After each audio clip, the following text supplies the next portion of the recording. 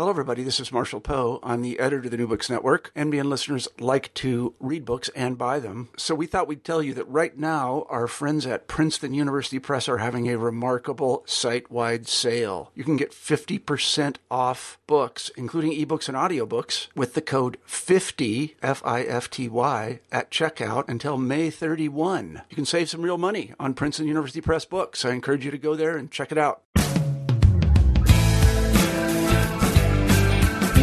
Welcome back to New Books in American Studies. I am the co-host of the channel, Lillian Barger. Today I will be speaking with Ruben Flores, an associate professor of American Studies at the University of Kansas. His book, Backroads, Pragmatists, Mexico's Melting Pot and Civil Rights in the United States, published by the University of Pennsylvania. Welcome back to New Books in American Studies. I am the co-host of the channel, Lillian Barger. Today I will be speaking with Ruben Flores, an associate professor of American Studies at the University of Kansas. His book, Backroads, Pragmatists, Mexico's Melting Pot and Civil Rights in the United States, published by the University of Pennsylvania Press, is the winner of the 2015 Book Award of the Society for U.S. Intellectual History. Flores recasts the long U.S. civil rights movement by framing it within the exchange of ideas between Mexican and U.S. pragmatists. In a thoroughly researched transnational history, it demonstrates how post-revolutionary Mexican reformers adopted John Dewey's pragmatism and Franz Boas' cultural relativism in fostering assimilation of diverse people into a pan-ethnic republic.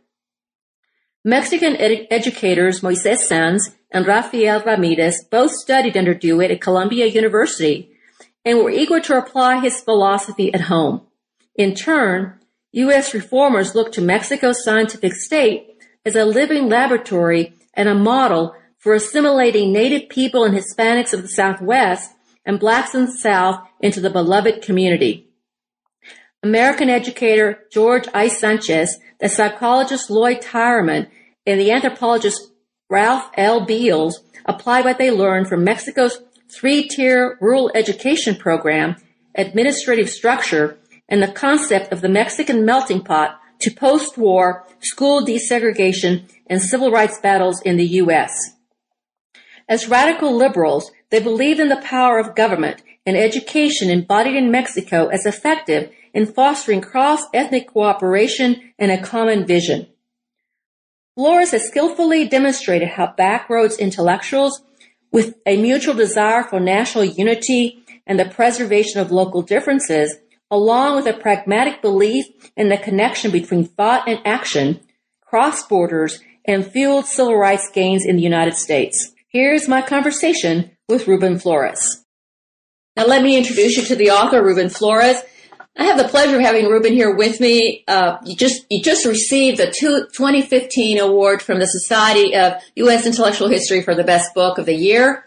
Congratulations. Thank you. Thank you very much, Lynn. It's a pleasure to be here with your audience, and it's a great thrill to get the award. Wow, I'm very excited for you.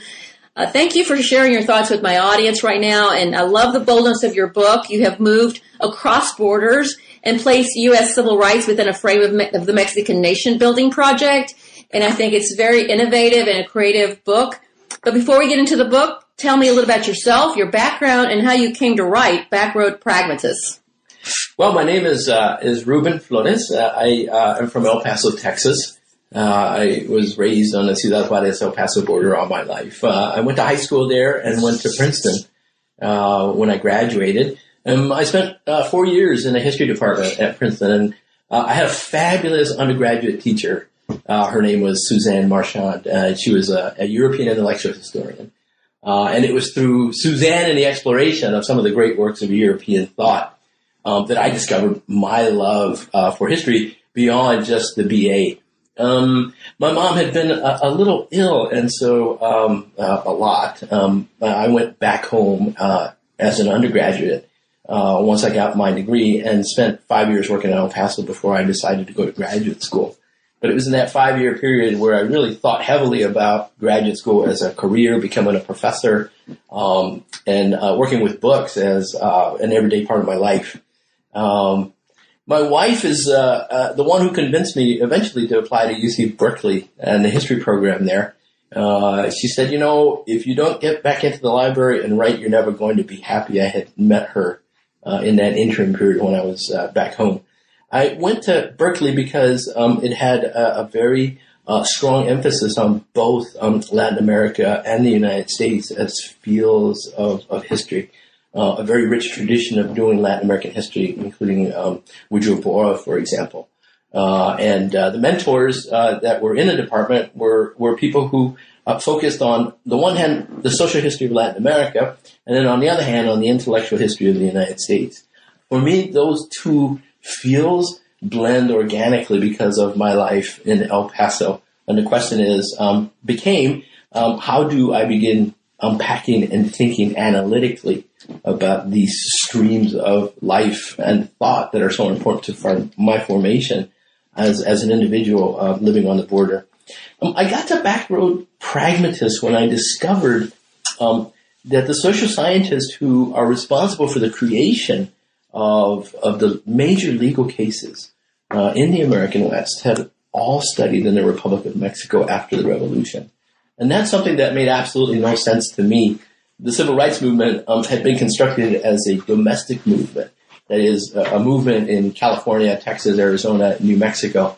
And I had never read an account of individuals studying in Mexico before coming back and becoming politically active in the United States in the 1940s and 1950s.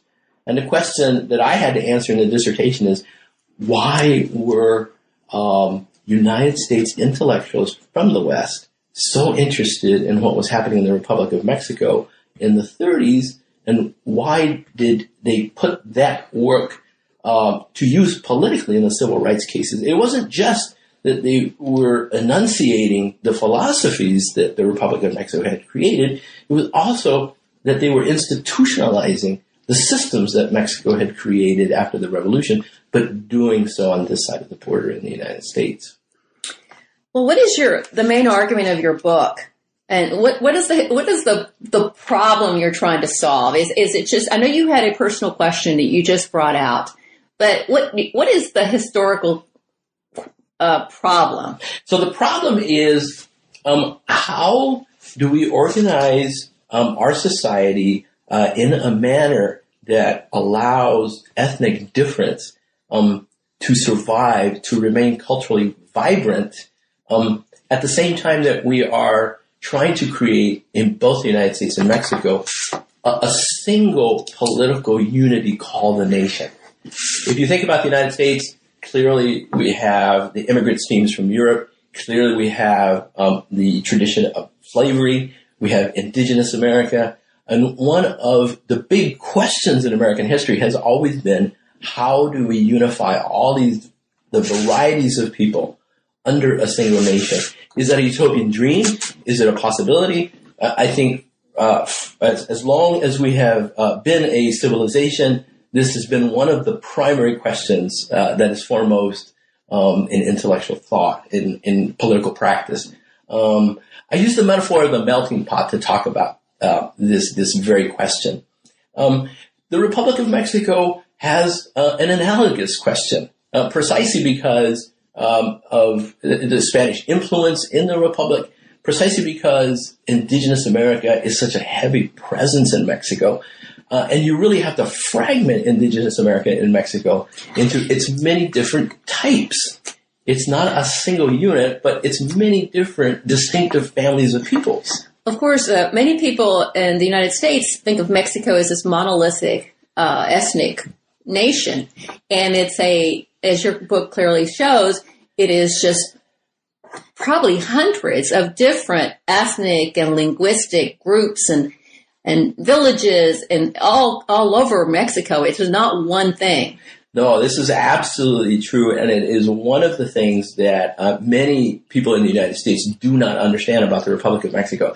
It is ethnically heterogeneous, and so, for example, there are the Maya people of Yucatan, about 3 million of them that are still present in the states of Chiapas and Quintana Roo. The Nahua people, who we know as the Aztecs, are still a vibrant ethnic group that live in the vicinity of Mexico City, the states of Morelos, the state of Mexico, in Puebla. But if you go up north, you have the Raramuri people in the state of Chihuahua. In Jalisco, there are the Huichol, there are the Otomi, there are the Yaqui, and all of these groups of people lived separate existences from one another, have completely different cultural structures, were friendly at times, passed with one another, but also went to war against each other at times in the past. And so one cannot speak of an indigenous homogeneity in Mexico at all. Now you add to that the European element, right? The presence of the Spanish who come in the 15th and 16th centuries. And you also need to add slaves who came from Africa and are to this day especially prominent in the states of Guerrero and Oaxaca. The other thing to notice about the Republic of Mexico is that the land base varies greatly. Very deep canyons, huge mountainscapes on both the east and the western sides of the country, also the south. And this is important politically because it has meant that territorially, without heavy infrastructure investment, people have been able to live lives separately from one another into the 20th and 21st centuries to an extent that is not possible in the United States. And so, for example, you still have very strong communities of Maya with political systems, with spiritual systems that are vibrant and rich. And unless you see them working on the ground, you really can't fathom how strong they remain to this day. Now, what is the situation? What was the national situation in post-revolutionary Mexico? Talk a little bit about the revolution, what kind of ideas it brought, and how those ideas were attempted to be worked out. The primary question in post-revolutionary Mexico was how to unite the nation as a single constituency of citizens that was able to confront the militaristic power of the United States. It was right after the Spanish-American War. It's the turn of the century, and Mexico goes to war starting in 1911. The political documents are created in 1910. A year later, you have mobilization of armies. And then you have unrest throughout the countryside that over the next 10 years, at various moments, congeal into movements against the federal state. The entire state is destroyed throughout that 10-year period. And so when we reach the end of the revolution in 1920, there is a necessity to institutionalize a new federal government. And the question for the government is, how do we organize a constitution that can encapsulate, that manifests the creation of a single citizen bloc out of so many different ethnic groups? Two, that can control the resources of the country and put the resources to work on behalf of the citizens. Here we're talking about petroleum, for example, which had been owned by the Rockefeller family until the revolution and was expropriated finally from the Rockefellers in the late 1930s. But how do you institutionalize the use of petroleum reserves to create a public school system, to create a military, to create a social welfare net that can redistribute resources internally for the benefit of the people of the country?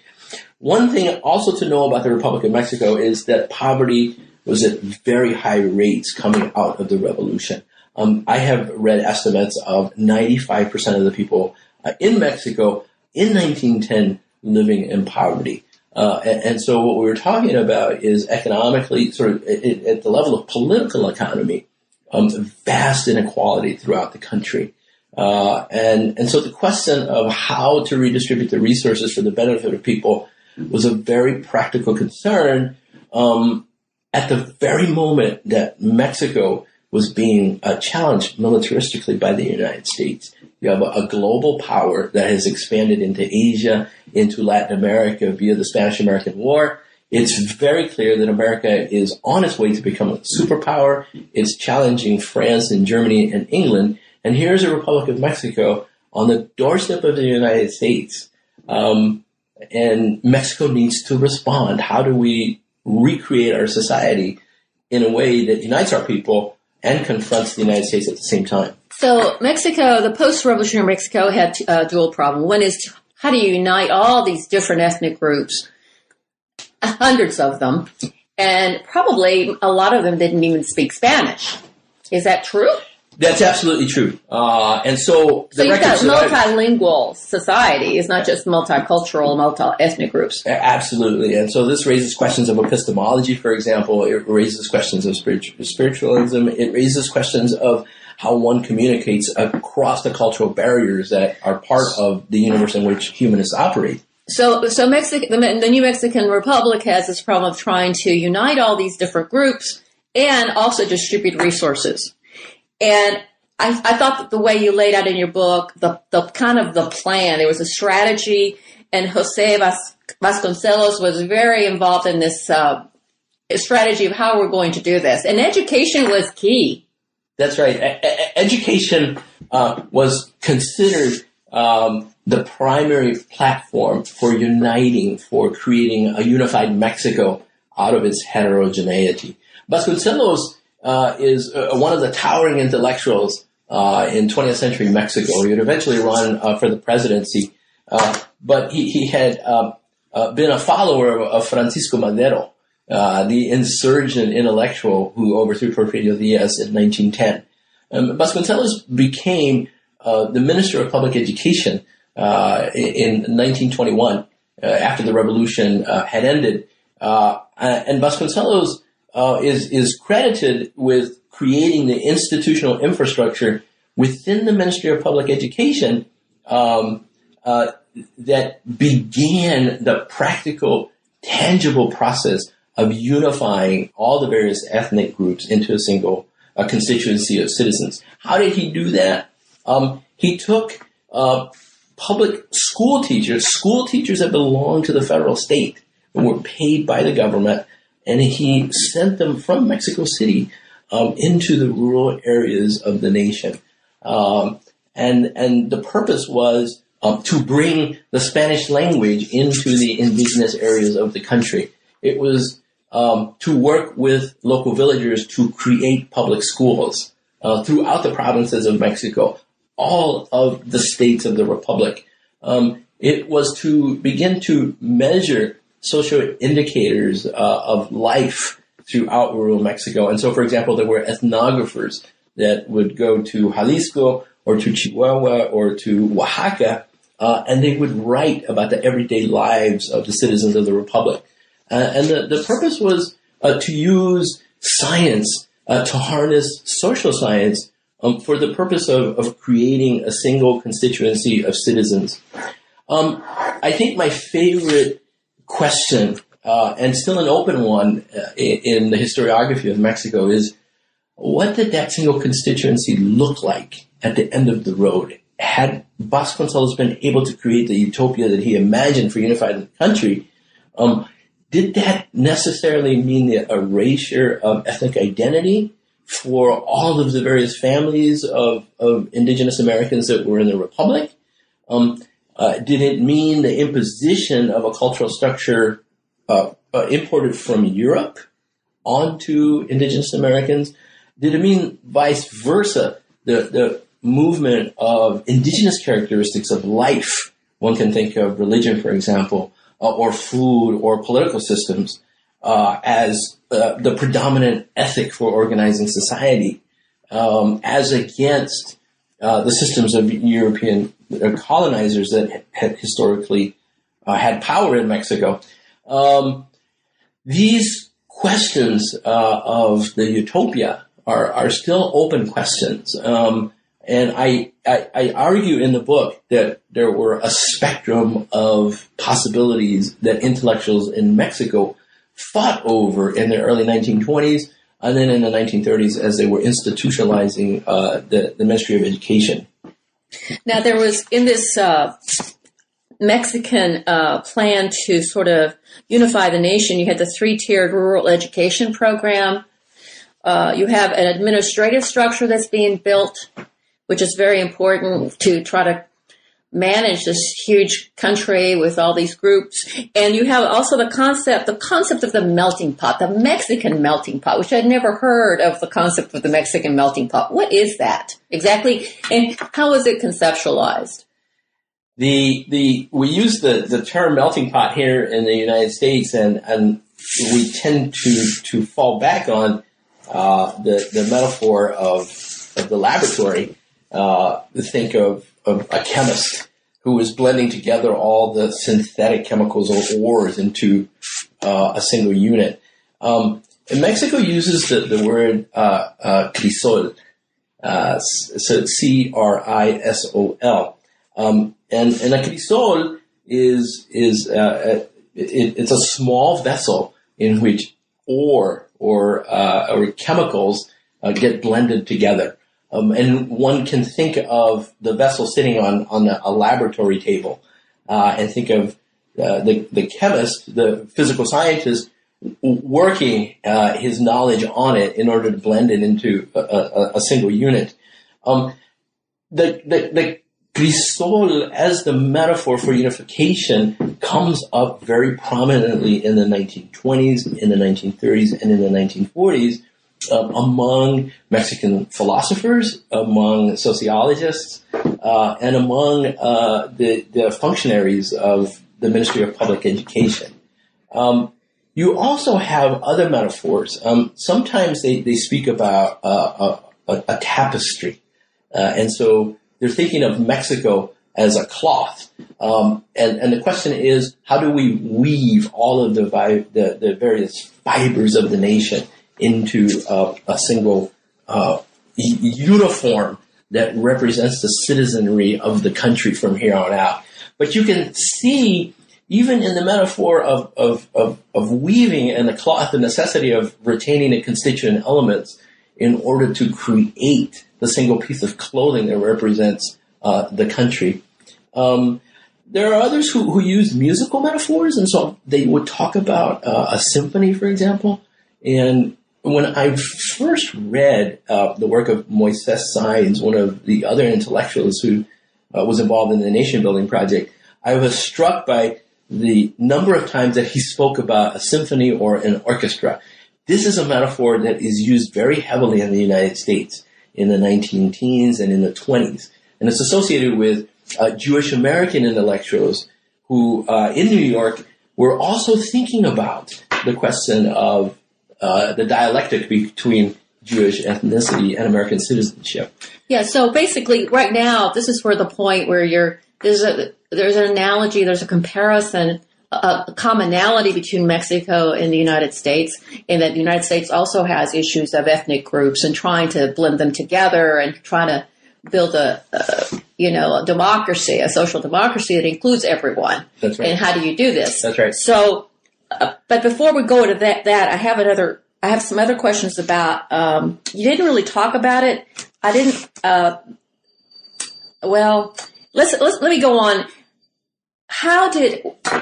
You're talking about some Mexican intellectuals who went to Colombia and studied with Dewey. Yes. Let's talk about how pragmatism and Dewey's particular vision of education and pragmatism gets picked up and gets returned to Mexico. The use of Dewey in the book is absolutely fundamental. One can talk about the politics of the revolution. One can talk about the politics of citizenship and creating the nation. And this is at the institutional level. But behind it lies theory. These work in dialectic with one another all the time. Dewey represents a stream of thought.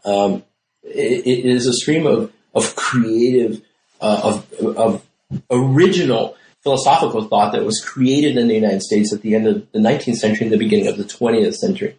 And as I explained in the book, pragmatism was a critique of Western systems of philosophy. And the critique was that systems of philosophy had not been brought down to the level of institutional politics as it played out every day in the fabric of social process. And what pragmatism was arguing is that we needed to close the chasm between the systems of thought that we had created as representations of the social world and what was actually happening on the ground in the social world. It was very skeptical of talk about utopias. It was very skeptical about talk about normative possibilities. Because it said that unless you tested a real-world experience against those systems of thought, that perhaps the systems of thought were actually bankrupt, that they did not in any way reflect the movement of social process, the movement of constituencies of people, the conflicts that were everyday conflicts of social process adequately enough. And it didn't speak to how to break out of those conflicts in the attempt to create some utopia at some point in the future. Moises Sáenz is a very interesting case. He was a Protestant intellectual from the far north of Mexico. His family resided in the city of Monterrey, a very, very wealthy Mexican family. They were partisans of the revolution. And as part of the nation-building project after 1920, they wanted to harness the wealth of their family to create industry in Mexico for the purpose of rebuilding the nation, as an element in the rebuilding of the nation. Simultaneously, however, Moises Sáenz knew that what needed to happen alongside was the creation of a vibrant public education system, of a vibrant political system that included a room for public government to redistribute the resources that would be created by industry. We don't know why Moises Sáenz decided to go to New York to study with Dewey and to study pragmatism. But if you think to yourself, if you just take one step back and think practically, even theoretically, about what would have made him latch onto the notion of pragmatism, you can understand why Mexican intellectuals would find pragmatism so appealing. It is because the systems of thought that had been created under Porfirio Diaz in the 19th century, social Darwinist thought, thought that very oftentimes revolved around the formalist theology of the upper echelons of the Catholic Church, thought that still very oftentimes resided in the metaphysics of German idealism, of French idealism especially. One can begin to understand why Moises Sáenz would think that thought had very little to do with what was happening practically on the floor of Mexican society, where there was 95% poverty rate, where public government was not working on behalf of people, where Mexico was confronted by the imperialism of the United States, where there was no thought being given to the kind of modernist inflections of social science that we associate with Boas, that we associate with Veblen, and that took the old social Darwinist thought and flipped it on its face and said, it's not biology that is responsible for the creation of hierarchy. It's institutional process that is. So for Moises Sáenz, pragmatism became a wedge. It became an opening. It gave him permission to question the old systems of thought that had pervaded Mexico in the 19th century.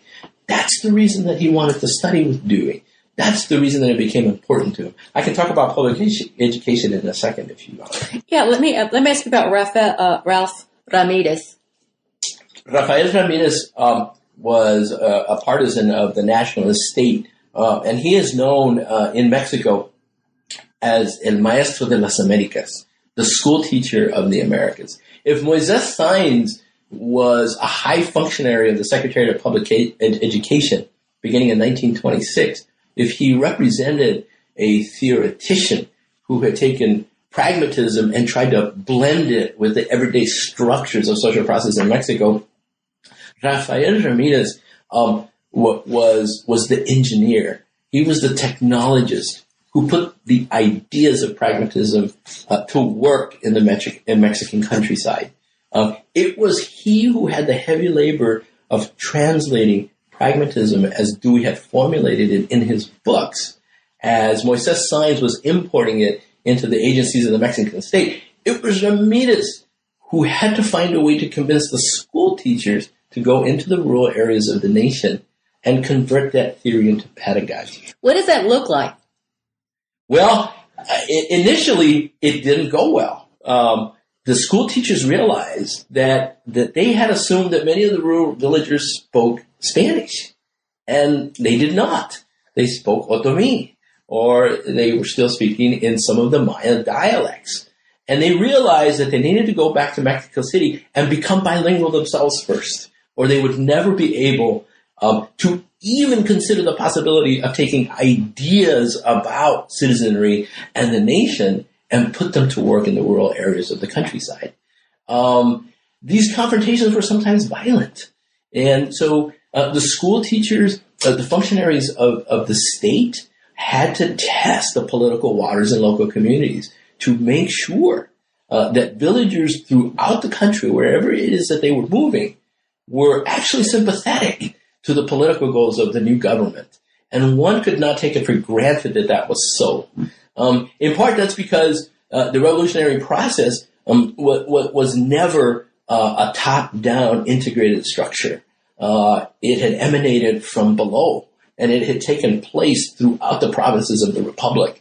And one could never be sure, without very careful treading, how particular political sensibilities would work out in any one community in the Republic. It meant that Rafael Ramirez had to find a way to take the budget of the state and buy the pedagogical instruments that could be put to work in rural areas. If you needed to go into the mountains, if you needed to go into the jungles of Yucatan, how were you going to get those materials out into the new schoolhouses that were being constructed? There were no roads. There were no airplanes. It was a massive undertaking. And these were the everyday realities that Rafael Ramirez was confronted with, and that he worked with day to day until the moment that he died. It's for this reason that he's considered the Maestro de las Americas, the teacher of the Americas, precisely because he had to come down from the level of ideas into the mechanics of institutional process. This was fundamental in pragmatist thought. It seems like just a massive experiment here of trying to apply pragmatic thought and education from Dewey and building a nation through this education system. It is. I was pretty stunned at the effort that would take. It was a huge experiment. Very few people could foresee what Mexico would look like 20 years hence, 30 years hence. The political pressure was on Mexico to rebuild its infrastructure and to unify itself as a nation precisely because it needed to counter the force of the United States to its north. But it was an experiment to the extent that nobody had ever conceptualized the possibility of making Mexico a de facto nation of citizens. Porfirio Diaz had constructed the federal state, but with poverty rates in excess of 90%, with the use of the rural federales, the rurales, the police force, and the use of violence that Porfirio used to keep people in check in the late 19th century, without an infrastructure that could move resources back and forth across the nation, Mexico did not exist as the nation state that it exists at today. And that was going to be, post-revolutionary intellectuals theorized, a necessity to counter the weight of the United States as it was rising to superpower status in the North. It was an experiment. It was an experiment because the state was being built at the same time that the public schools were being established. It was an experiment because here you are importing pragmatism from Columbia University and trying to put it to work in the rural areas of the country. It was an experiment because people were trying to move back the political power of the Catholic Church, and nobody knew how that was going to work out on the ground. Massive experimentation happening all at once in thousands of communities across the Republic. Because you're building, in a way, it's also easier because they didn't have any structures, and so you're building from scratch instead of trying to go and modify things that were already there. That's in terms of education. That's right. The only places in the Republic that had public schools were the metropolitan areas, and even there were not very many. Okay. And so one had to create the schoolhouse for the first time in the history of Mexico, in the provinces, for the first time in the 20th century. Now, that isn't necessarily an easy thing to do. You had to convince rural villages that the public school was an institution that was favorable to their communities. Right, and also the method of teaching, in the way you describe it, was trying to use the local knowledge, the everyday knowledge of the people as a means to teach. Let's go back to... That method is very interesting to me. Yeah, let's go back to Dewey. If it's true that the old philosophical systems had separated them separated themselves from the everyday texture of local life, and if it was true that one could not find some ontological utopia, as the pragmatists thought, then the only solution for creating a social consensus, the only solution for creating political community was the texture of everyday life itself. And pragmatism depended on the notion of pluralism, of difference, of diversity, in part because diversity was an organic fact of social existence all over North America. You had different communities. Each one brought its own ontology. It brought its own life practices. It brought its own ways of being, of thinking to bear on political systems. And how was one going to judge, right, which of all those vibrant possibilities was the best system for a republic in the making that was going to be made out of many, many different kinds of peoples? Well, one ultimately could not decide among them unless one tested them as part of a social consensus. That is, that you had to use local tradition, local custom, because that was the only building block out of which to build a larger structure of unity. It was a very long process in Deweyan thought. It was a process of consensus building. It was a process of discussion. It was a process of experimentalism, is what he said. It was a process of using science, that is, things that were testable in the real world, as a part of this larger project to create political unity. It was also an open-ended process. One could never arrive at a final solution to a political community, for example, because change was organic to the social world. Technology came to the fore at particular moments, for example, and that rendered transformation in the social structure. There were new ideas that were being born constantly by people. And so you had to make some kind of room for the presence of that sort of change. That meant that you had to be continuously open to the transformation of society as one moved across time. Ruben, I want to ask you about the scientific state, the Mexican scientific state, and its relationship to positivism, which, was very important under Diaz and before that. 19th century Latin America, positivism is sort of the philosophy that kind of rules. What is the connection between positivism and pragmatism? And did it prepare Mexican thinkers to accept or embrace pragmatism in any way? There is a relationship between these two modes of scientific thought, and positivism was itself based in English and French scientism. the difference is that positivism was a more closed universe to the question of change than was pragmatism.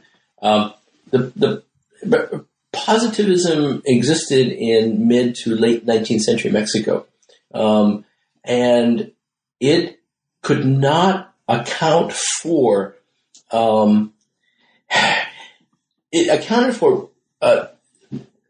It assumed that biology was the ultimate arbiter of social construction, and as such, it adopted theories of social Darwinism to explain hierarchy in modern society. Pragmatism was a part of the modernist movement of ideas that also included cultural relativism by Franz Boas, that included Thorstein Veblen's economic thought, that included the historicism of Charles Beard. And it placed its emphasis not on biology, but on institutional structures, right, as the determinants of hierarchy. Positivism became ossified in Mexico because its partisans borrowed from schools of thought that placed the emphasis on human nature rather than on institutional process. And so, although there is a relationship between these two modes of thinking, pragmatism actually represented a modern school of thought that overturned positivism in Mexico and elsewhere. It did so in the United States. It had done so earlier in Europe. My larger point is that Mexico, after the revolution, is partaking of the same modernist flow of ideas that had taken place in the United States and had taken place in Europe.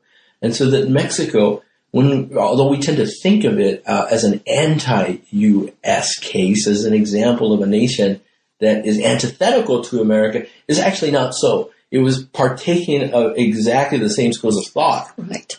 Yeah, there's a whole movement of ideas that are going throughout Latin America and through into the United States and back again and around and across the Atlantic. That's right. So it's not an isolated That's right. World.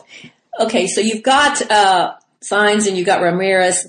They're applying Dewey's philosophy of education to Mexico.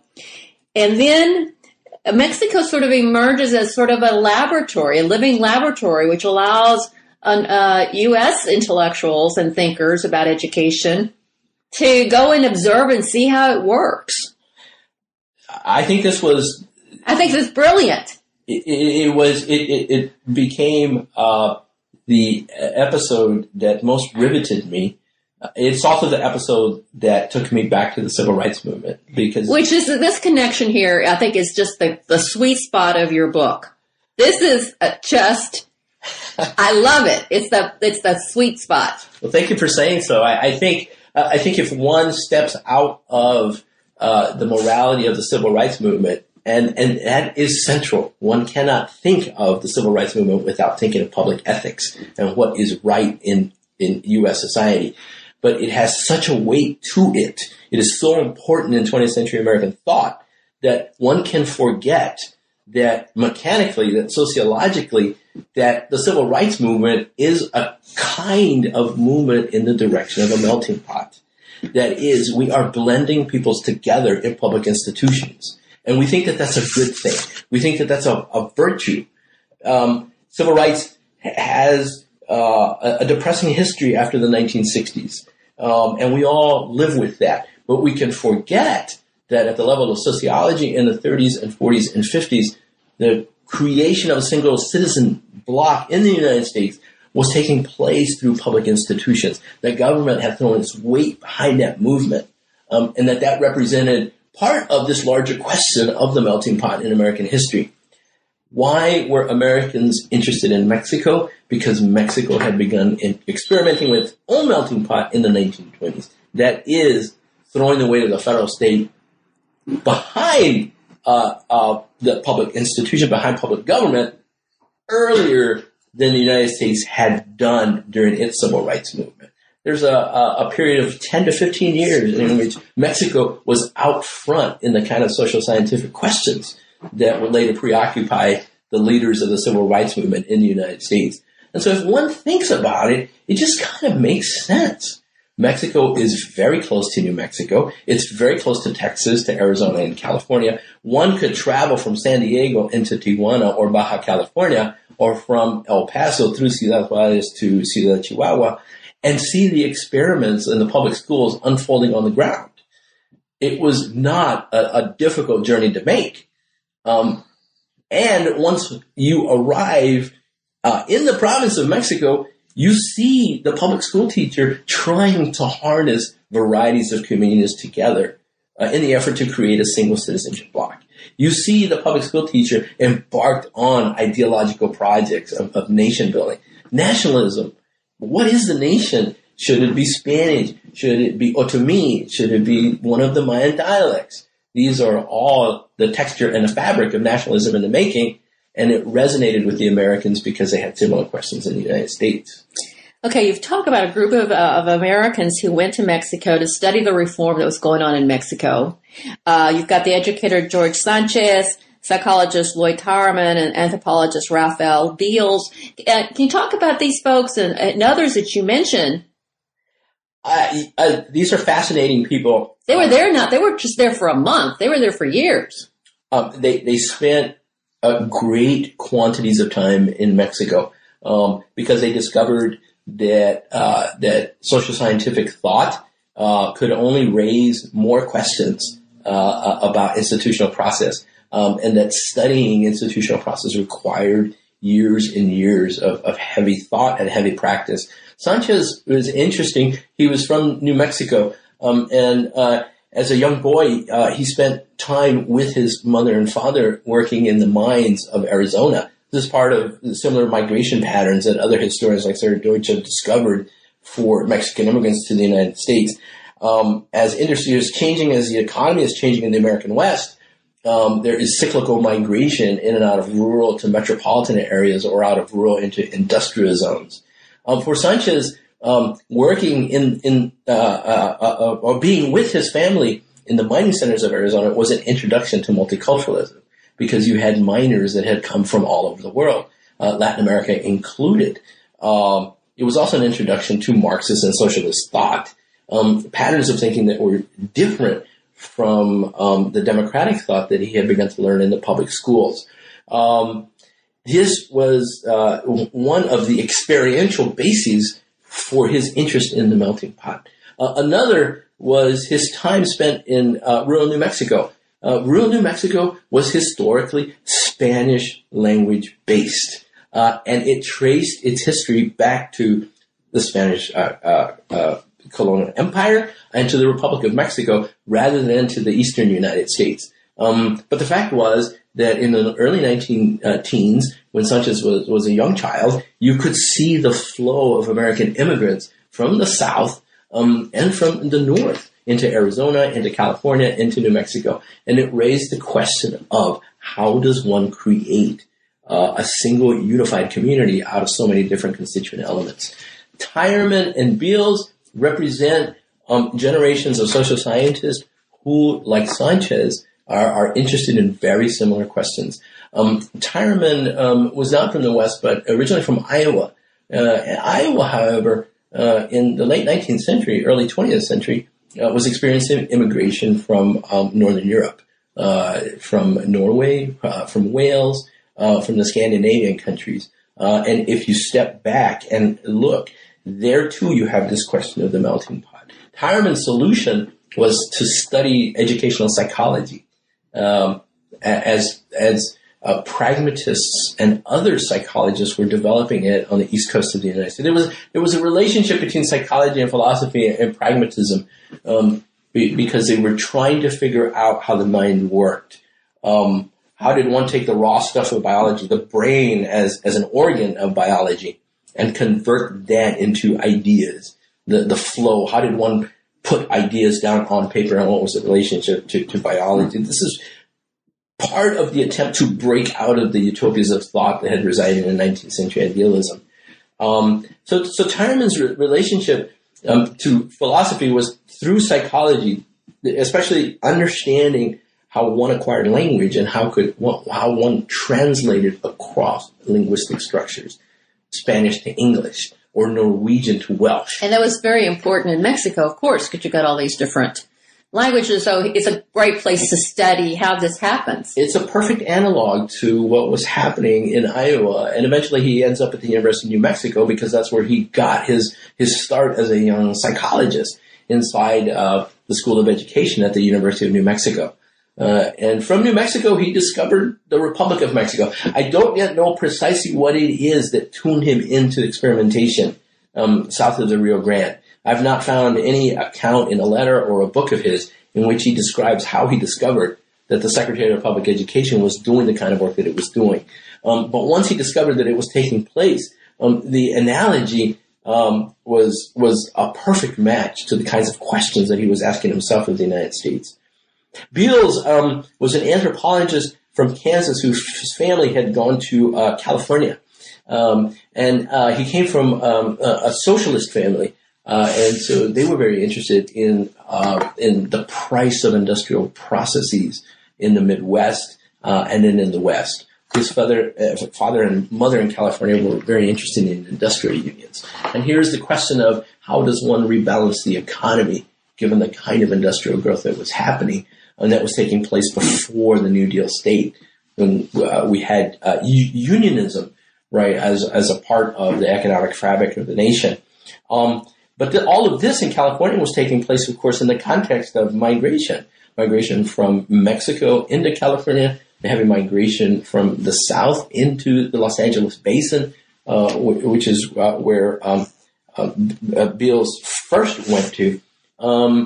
His answer was the discovery of cultural relativism at the University of California. He was a young writer. He wanted to be a writer rather than an anthropologist, and so these rich series of beautiful short stories that he put together at the age of 15, 16, 17. His brother was Carlton Beals, the radical journalist, and so this strain of writing ran deeply in his generation, of his family generation, his brother. It was through the study of the art of writing that he discovered anthropology at the University of California. And one of the neat things that you see in the anthropological archives in Washington, D.C., where he donated all of his papers after his career as an anthropologist at UCLA, is the thought processes that converted him from a writer into an anthropologist. He realized that he did not know enough about the cultural structure of any particular community in California. And he decided to take anthropology courses in order to gain some sense of the rich tapestry of life that any one community represented. And he was going to put that to work in his stories.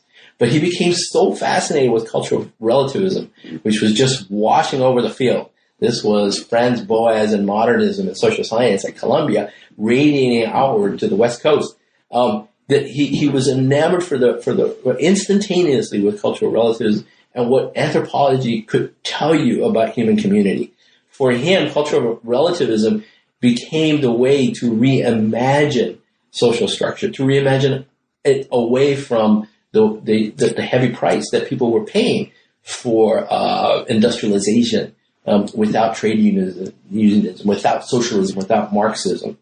And so Mexico is a fabulous place for an anthropologist with all these different ethnic groups to really study these processes. And the relationship to the state and the relationship to the economy. Right. It seems just like a natural place to go. Now, they learn a lot that these Americans who go down to Mexico and just to kind of observe and study what's going on in Mexico and how it's developing. They come back. They're bringing back things to their experiences to the United States. That's right. And the battles that are going on between school desegregation, multiple battles in courts and in court cases, public mobilization. Yeah. So, how does talk about what happens with their knowledge that they gain and that they bring back? Well, let me say first that I want to make clear that the civil rights movement was a broad-based movement, and that the individuals that I'm studying here, who have spent time in Mexico and then brought their ideas back to the United States, represented only one of many constituencies that were interested in the civil rights movement. And so, yes, you had labor unrest and you had labor activists. Emma Tenayuca, for example, is a famous example of that. Ernesto Galarza is another example of the same thing. They were the trade unionists of California. You also had mobilization during the Great Depression and World War because of all the economic change, and people are migrating hither and thither. So there are many different people who begin thinking about the question of civil rights, which essentially means opening up public institutions that have been previously closed to immigrant groups, to Black Americans, to the marginalized.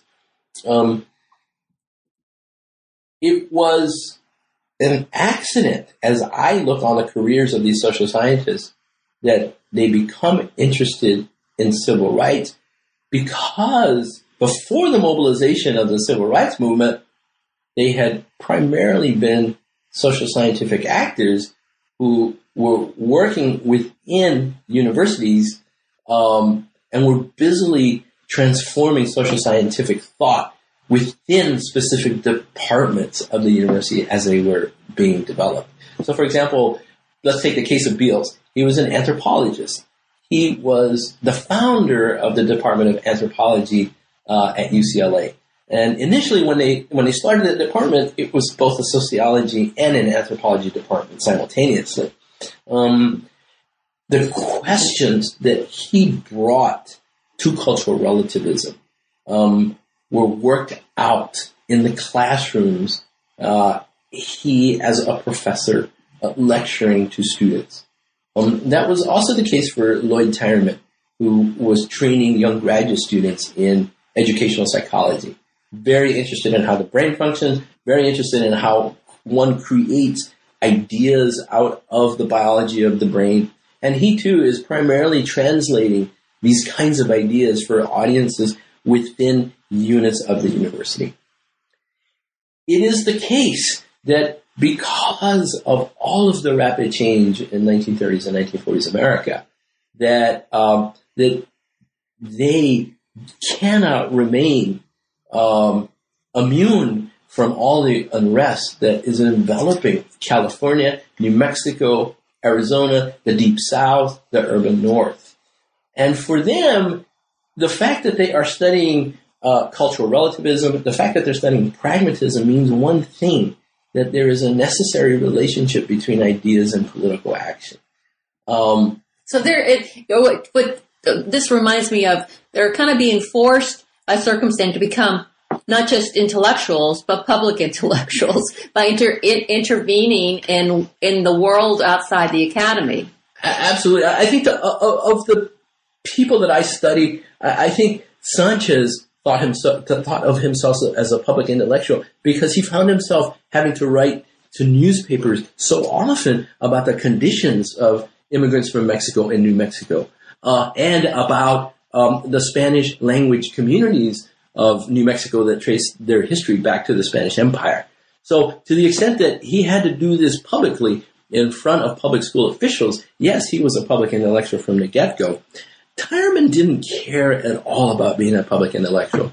He was a scientist, and that's where his thought, that's where his ethic, that's where his feeling of self was rooted. It was in the laboratory, it was in the classroom, and he was not the kind of individual who felt very comfortable stepping beyond it.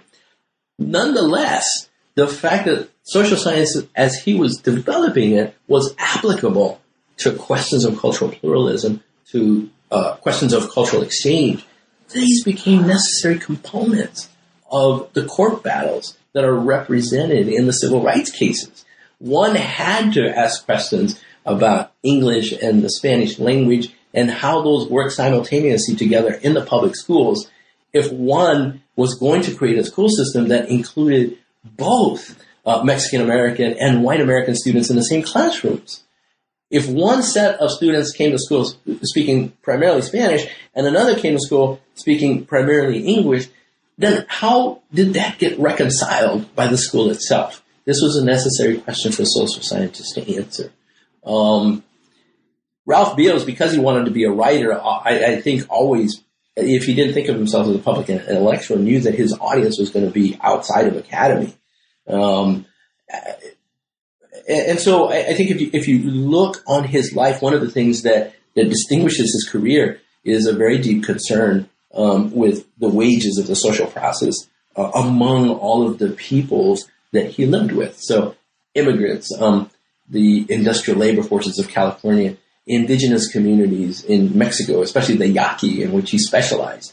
And so even as he's writing his books for colleagues, he's very interested in the role that public institutions perform in creating a balance of peoples. I should step back and say that had it not been for the kind of social scientific thought, just a few minutes ago we were talking about the relationship between positivism and pragmatism, and this is key. Modernist thought in social sciences for these individuals gave them the permission that they needed to involve themselves in the work of public institutions. It was experimentation. It was scientism. It was empiricism. It was the testing out of ideas on the ground that mattered in the new modernist social scientific thought. And so for them, there was no collision between ideas in universities and the creation of institutions in public spaces. Those were necessarily locked together in a dialectical relationship. And they were never afraid to try to work out ideas in the realm of the public. Now, the civil rights movement that they were ended up getting involved in through different court cases and things like this was not just the South in the Southwest, but also it also involved, I think, one of these. Which one was it that was very involved in the South? With African George Sanchez. Sanchez, okay, very much involved in African American rights, civil rights there, and what that's going to mean. That's right. Sanchez would later go on in the late 1940s and then in the 1950s, in the years that are leading to Brown versus Board of Education, would become an intellectual who integrated himself into the political campaigns of the American Civil Liberties Union and the NAACP, the National Association for the Advancement of Colored People. These were two of the principal organizations that were leading the fight for the integration of the public schools for Black Americans in the Deep South and in Kansas, which is where the Brown case emanates out of Topeka, Kansas. But Sanchez's segue into the civil rights movement of the 1950s at the level of law was predated by the fact that in the 1930s, the research money for his trip to Mexico had come from the Rosenwald Fund of Chicago. And this is the same Rosenwald Fund created by Julius Rosenwald, who is known for the creation of private schools throughout the Deep South as one answer to the horrific race relations, the structure of violence of the New South. Rosenwald had funded private schools throughout the Deep South, and there's an enormous collection that is housed at Fisk University that contains the archives of this enormous campaign to create public schools that would benefit African American students in the Deep South. It was precisely because Rosenwald was interested in interracial relationships between whites and blacks that they began to look outside of the Deep South for potential models of public education, of private education, to put to work in Mississippi, Alabama, North Carolina, South Carolina. When they learned about New Mexico as a site of experimentation, here we're talking about, for example, Sanchez, who has come back from UC Berkeley, who is interested in interracial relationships in New Mexico. When Rosenwald learned that there were models of interracial thinking and practice taking place in other places in the United States, they turned to Sanchez, and he became one of their functionaries. Rosenwald, through Sanchez, became interested in what was happening in the Republic of Mexico. And so it was they who gave him the money, right, to travel in Mexico for the initial 2 years that it took to write Mexico, a Revolution by Education. This was a text that Sanchez wrote in 1936 about the Mexican state's public education system. It was Rosenwald who sent Sanchez from New Mexico into Louisiana to begin at Grambling University to translate Mexico's institutional models into the Southern scene, to put those same models to work among African Americans and white Americans in rural Louisiana. What you have, if you just step back, is a triangular relationship that's taking place here in the American West, in the American South, and in Mexico. It's really great. I really just love this. You've been really great today, and you've given our listeners a lot to think about. Maybe they'll go and read the book now because I think the book is very interesting. I have a final question for you. What are you working on now? Well, I'm basking right now in the fact that I completed this book. And so I'm doing a lot of deep reading. I've become very interested in the migration of women from Mexico into the United States between 1920 and 1950. And here's the structural question that I have that I think may end up becoming a book. The structural question is, how did society organize itself in far northern Mexico? Of course, you have the national state that's trying to recreate public institutions. You have the mobilization of resources. But you also have a huge amount of male death. Because of the revolution, men were killed in the war. And there is a surplus of women. And the women begin to migrate from rural Mexico into the cities. So the city of Parral, the city of Torreon, the city of Ciudad Juarez. In many cases, the story turns out to be initially a very sad story of women who have children, but of men who have multiple families, right? And this is because the gender ratios are imbalanced. I'm very interested in the lives of these women as they move northward and as they come into the United States. And I'm trying to find a way to tell that story. When women come into El Paso before moving into San Antonio, somehow they harness the fortitude to maintain family structures. And as women migrate into the United States, they remarry, very oftentimes with Americans, and they have second families. This is a sociological phenomenon. I can't wrap my head around it completely yet, but it happens in multiple locations. I'd like to do something with that. Okay. Well, thank you, Ruben. Congratulations. Well, thank you. Thank you so much. It's been a pleasure, and please read the book. It holds together pretty tightly, I think. And I think I'm thrilled to get this award. So, thank you to our listeners for tuning in to another edition of New Books in American Studies. It would be a pleasure to hear from you. Drop me a line at newbooks.americanstudies@gmail.com. This is your host, Lillian Barger.